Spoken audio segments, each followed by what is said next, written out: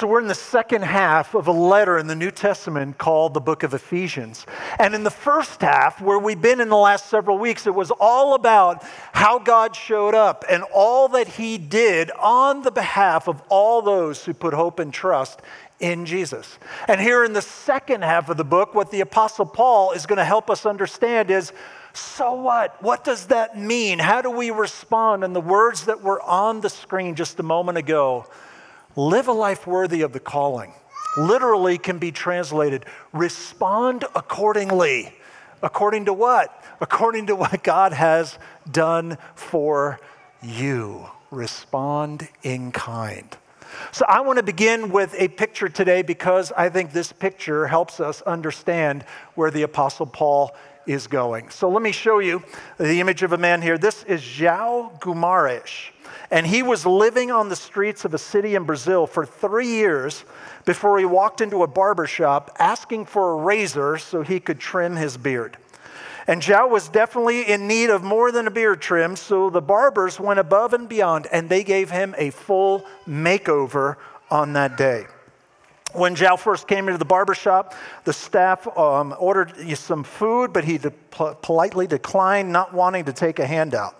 And the staff didn't give up, though, and in the end, João walked out with a trimmed beard, a fresh haircut, new clothes, a jacket, and a pair of shoes.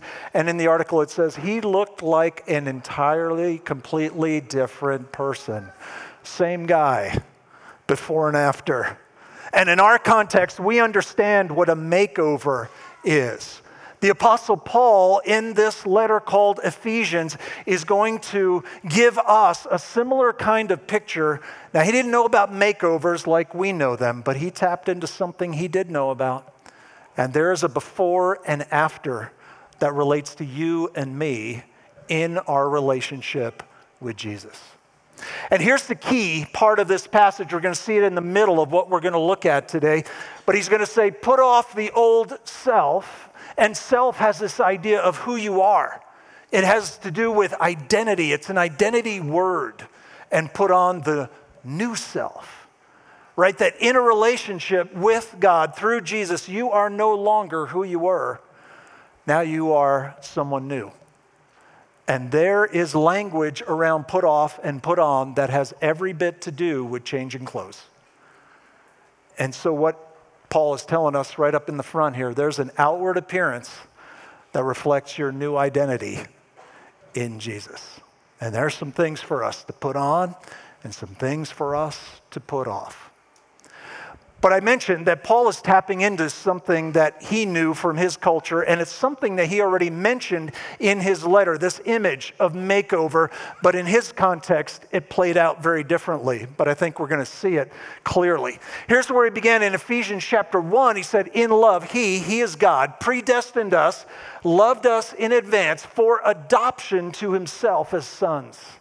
God has no natural born children. All his children are adopted by his love and by his grace. A couple verses later, he says, in him, in Jesus, we have redemption through his blood. The word redemption is a Roman slave market word. And combining these two ideas of what he has already told us, here's what Paul said. Do you know what your story is and my story? Is that spiritually speaking, we were on the slave market of sin. And there was a debt, just like the slaves in the ancient world, that could not be paid off. And really the foreseeable future was to remain a slave. But there is this event, and it's a matter of historical record, where sometimes people in authority, and sometimes even the Caesar himself, the ruler of the Roman Empire, would show up at a slave market and randomly just say, you know what, I'll take that one. And I'm going to adopt them as my child. And I'm going to adopt them into my family so they're not even just free to go. They are free to now live in the palace. Because now they, in every sense of the word, have become royalty. And the Caesars did this just to show their magnanimous nature. And Paul is using that picture to say that your story is that the ruler of the universe showed up, the ruler of all. And you know what he said to everybody who put hope and trust in him? I'll take that one. And if you have taken that step of faith and trust, that's what God says about you. And you've been adopted by him. And the redemption is that he bought you off the slave market and didn't just set you free. He says, now you belong to him. You get to walk together with the God of all things. And there was actually a change of clothes that came with the Caesars showing up in the slave market and adopting somebody. Because you know what a slave wore? You've probably seen it in a lot of movies and different things. It's called a tunic. And in the Roman Empire, a person was issued one tunic per year and also issued one pair of wooden sandals every 2 years. So we think Crocs are a new thing. That idea's been around for a long time. I don't know if they accessorize like they're doing today. But imagine what those clothes looked like and smelled like and were like at the end of a year for a tunic. But when you were adopted, you got to wear something that's become a little bit of a joke in our day, but it was serious business back in that day, and it's called a toga. And for us, it means, frat parties and things like that. But in the ancient world, it was a status symbol. And if you were that slave, bought off the slave market and now living in the home of the Caesar, you put on new clothes. And those clothes matched your new identity. And so you dressed in a way that reflected who you are, who you're becoming, and you're standing. And so Paul is going to tap into this whole image here of who we were before we met God and stepped into a relationship and after. So with that picture in mind, let's jump into this passage here, Ephesians chapter 4. Now, this I say and testify in the Lord that you must no longer walk as the Gentiles do. Now, what's interesting about that is Paul's not just looking out the window at the world saying, isn't the world a terrible place and isn't it filled with a bunch of bad people? Because who is he writing to? He's writing to people who, for the most part, are Gentiles.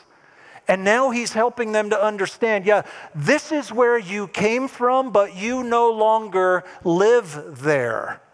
He's saying in the futility of their minds, that's a picture like we might say to be on a treadmill where we think we're making progress, but we're staying exactly where we are. We don't get anywhere. And they are darkened in their understanding, alienated from the life of God because of the ignorance that is in them, just didn't know. Due to their hardness of heart, we said, you know what? I'm not going to go that direction. I'll figure it out for myself. I'll do my own thing. They have become callous and have given themselves up to sensuality. No boundaries. And they're searching for the next high, but it leaves them very empty. Greedy to practice every kind of impurity, but that is not the way that, notice, he's talking to them, followers of Jesus, who used to live in the place that he was describing. But that is not the way you learn Christ. Assuming that you heard about him and were taught in him as the truth is in Jesus. It's real easy to come across sections like this and to say, yeah, that's right. That's what the world is filled with. He's talking to people who put faith and trust in Jesus. So the context, what is Paul talking about there? He's not trying to get the world to live like Christians. Instead, he's talking to Christians, and he's trying to get Christians to live like Christians. To say, you don't live at your old address anymore. You're not the person that you were all on your own.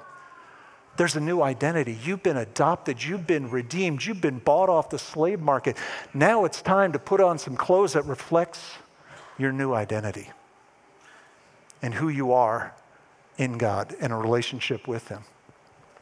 So taking a run and start again, the last phrase from what we read. As the truth is in Jesus, to put off your old self, which belongs to your former manner of life, right? You don't live there anymore, and is corrupt. That word is rotten, putrid would be another way to translate that. Through deceitful desires, and to be renewed in the spirit of your minds, and to put on the new self.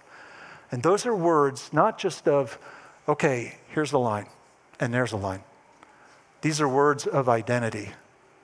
This is who you are becoming. Created after the likeness of God in true righteousness and holiness. Paul is tapping into this picture. He wouldn't use the word makeover, but he would use the image of a slave who has become an adopted son of the ruler. And in a relationship with God, that's who you are, and you have a new identity. And so wear some clothing that reflects your new identity. And there's going to be some stuff to put on, there's going to be some stuff to take off, but let's be really clear. He's not talking about threads, he's talking about thoughts. And here's how that plays out. All these words that he uses that are thought words, minds, your understanding, what you learned, how you were taught, the spirit of your minds. And what Paul is saying here is something that I think we understand. We've seen it even in ad campaigns. Anybody remember the Apple ad campaign called Think Differently? Think Different. They would put up famous people like Albert Einstein, people who have changed the world. They had Jackie Robinson up there, great guy, even though he was part of the Dodgers. He was an okay guy. And they would say, think different, right? Be different. To be positively different. And here's the progression of what Paul says, and this is so vitally important. And I fear that sometimes faith in Jesus often gets reduced to just, where are the boundaries? And I'm not really crazy about those boundaries, so I'm not going to do that. I've had people come to me and say, so is being a Christian, is following Jesus, does it amount to, I can't sleep with whoever I want to if I'm not married to them?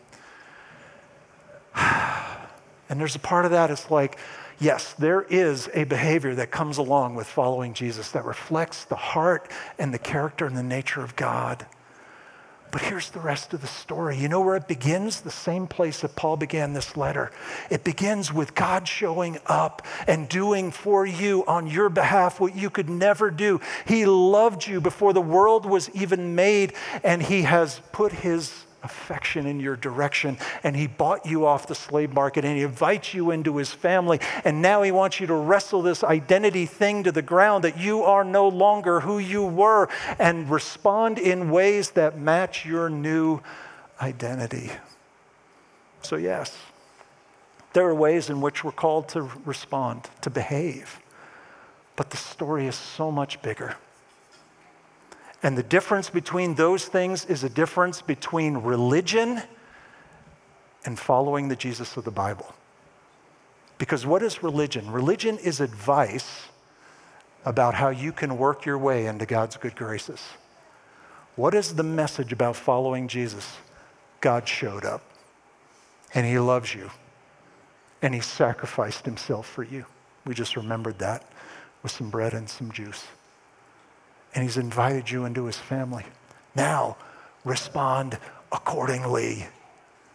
There's such a bigger picture at place, but we need to not only understand what God did, we need to think differently. And ultimately, what's true about who God is gets worked into who we are, and then we work it out into real life. Let me give you one example from history of somebody who did this. His name is Augustine, and he lived back in the 300s, one of the great Christian theologians. And in his life before God, he was very promiscuous and had a lot of relationships with a lot of different women. But then he met God and put his faith and trust in him. One day, he's getting off a ship. He pulls into a port, and there's one of the women with whom he has been before. And she walks up to him, assuming, it's business as usual.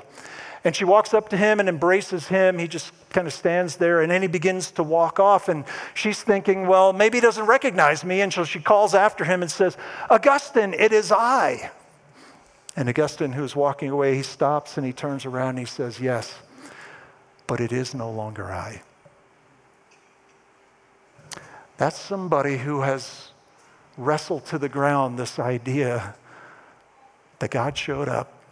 I have a new identity, and now let me live out of that new identity. What reflects my new self? What kind of behavior is that? And so Paul invites us to be renewed in the spirit of your minds.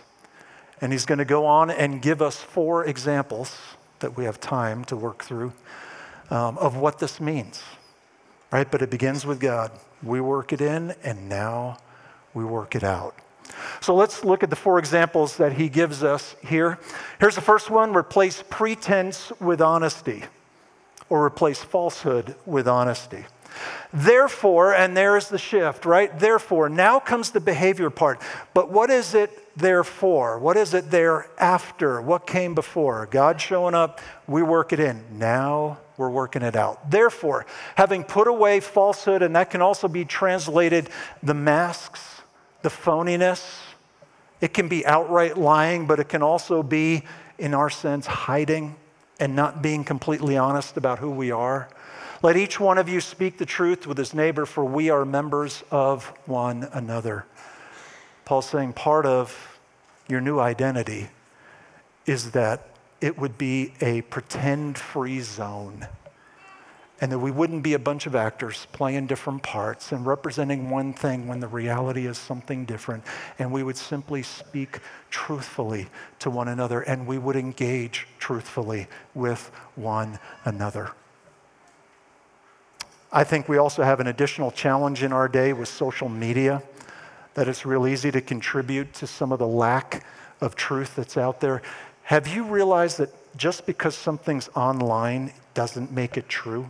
Have you noticed, that that's a reality? One example, just a couple weeks or months ago, there was this kerfluffle on social media about Hobby Lobby, whose owners are outspokenly followers of Jesus. And there were pictures about satanic statues in Hobby Lobby.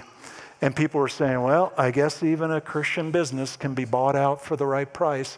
And people passing that along and retweeting all of that. Every picture was false, was fake, created. And so in this day, I would hope that the followers of Jesus would be the last ones to pass on anything that is not true. But boy, sometimes it's juicy, isn't it? And we like to be in the middle of juicy. The Apostle Paul says, put away all falsehood. Put away all pretense.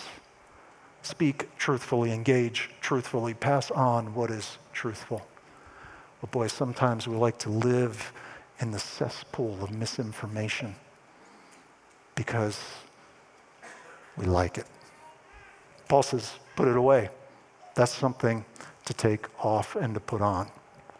I want to give you an application with each of these, and here's an application for this.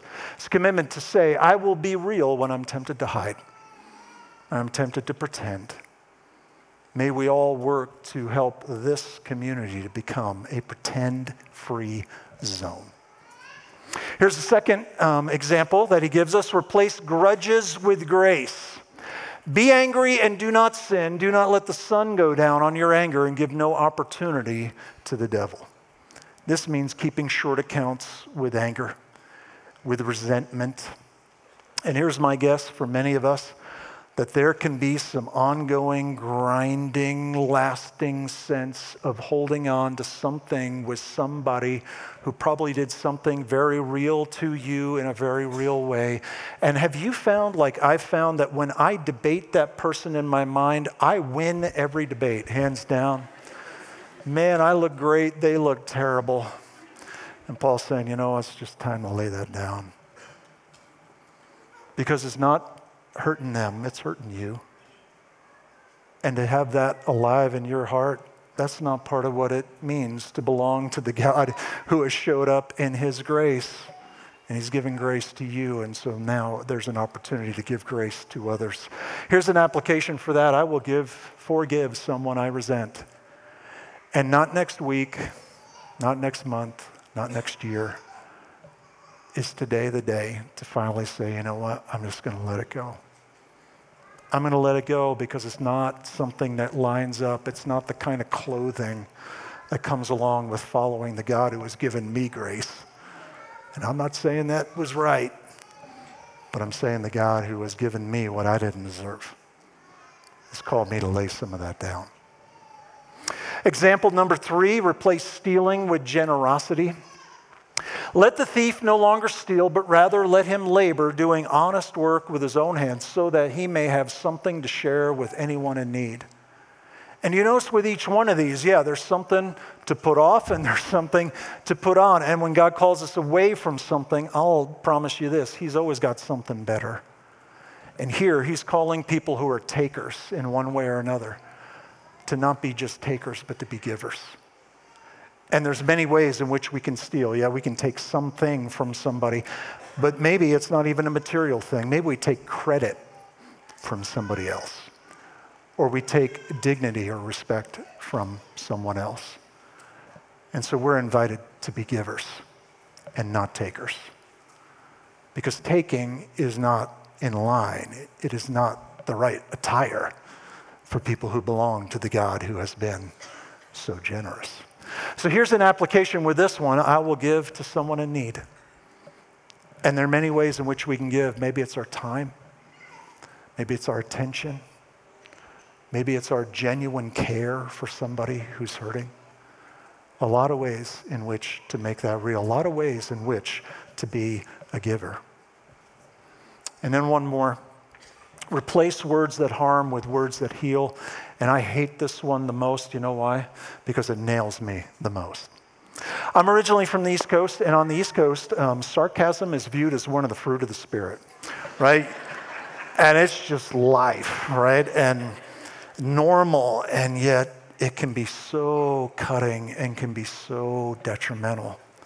And I think we all know, in one sense, words are powerful. Words can build up, words can tear down. What kind of words come out of our mouths?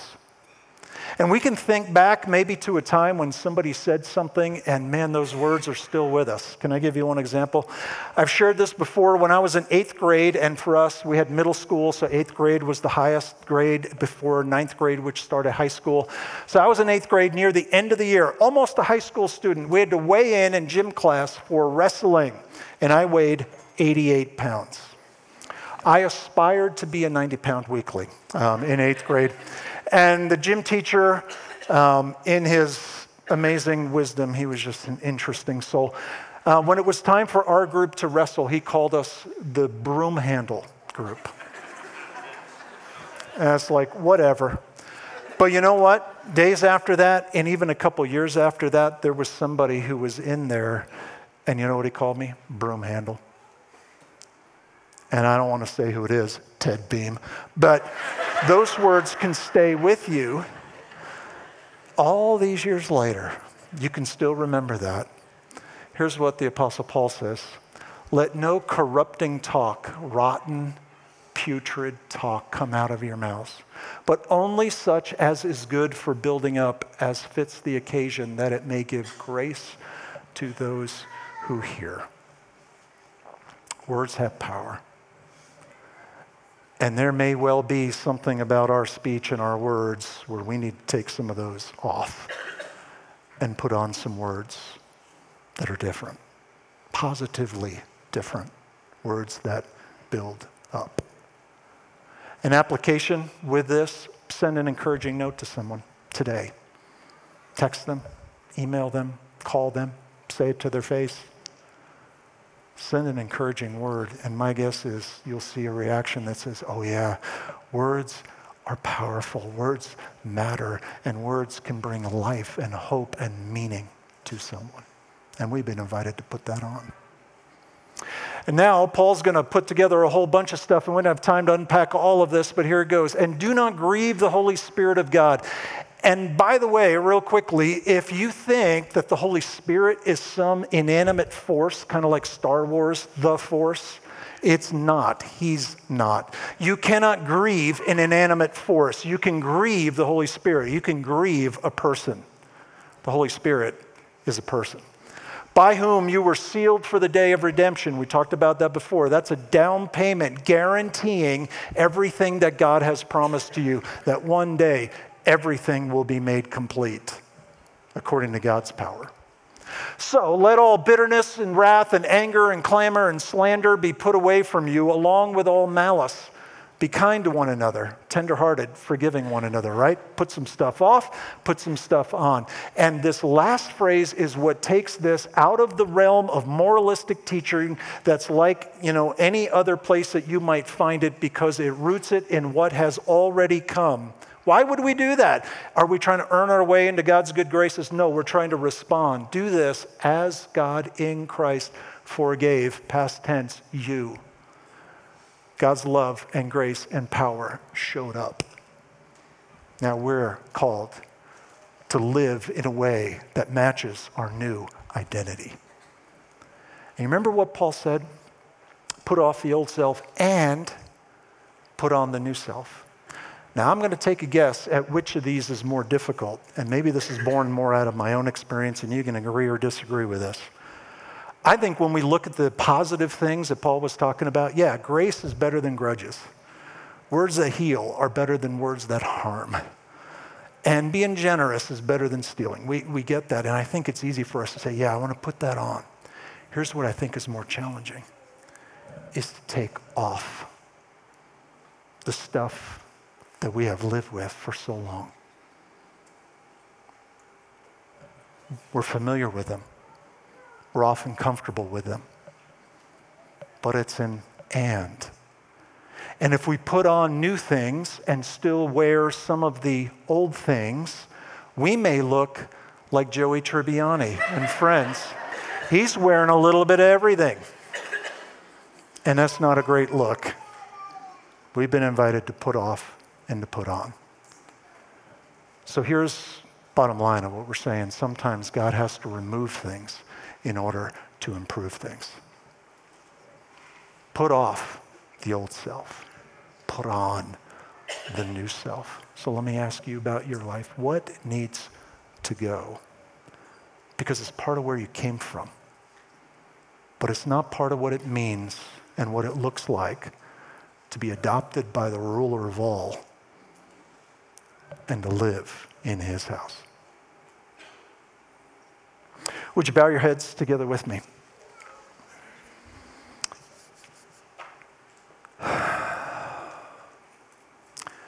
God, thank you for your love and your grace that showed up first